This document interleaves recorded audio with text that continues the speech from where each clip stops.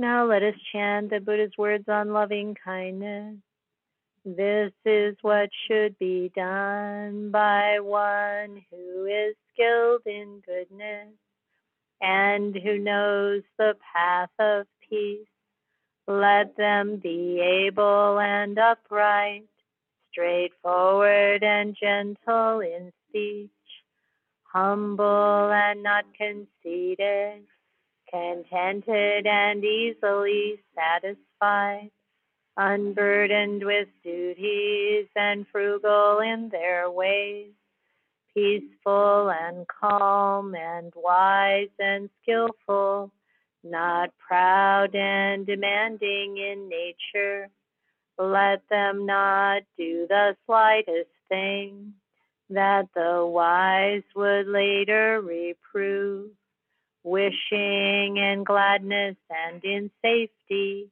May all beings be at ease, whatever living beings there may be, whether they are weak or strong, omitting none, the great or the mighty, medium, short, or small, the seen and the unseen, those living near and far away, born and to be born.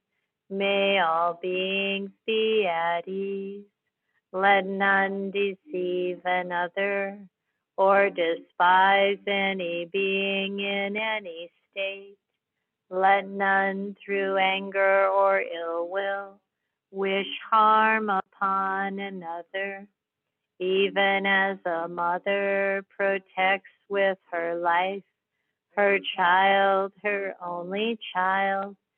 So with a boundless heart should one cherish all living beings, radiating kindness over the entire world, spreading upwards to the skies and downwards to the depths, outwards and unbounded, freed from hatred and ill will, whether standing or walking, seated or lying down, free from drowsiness.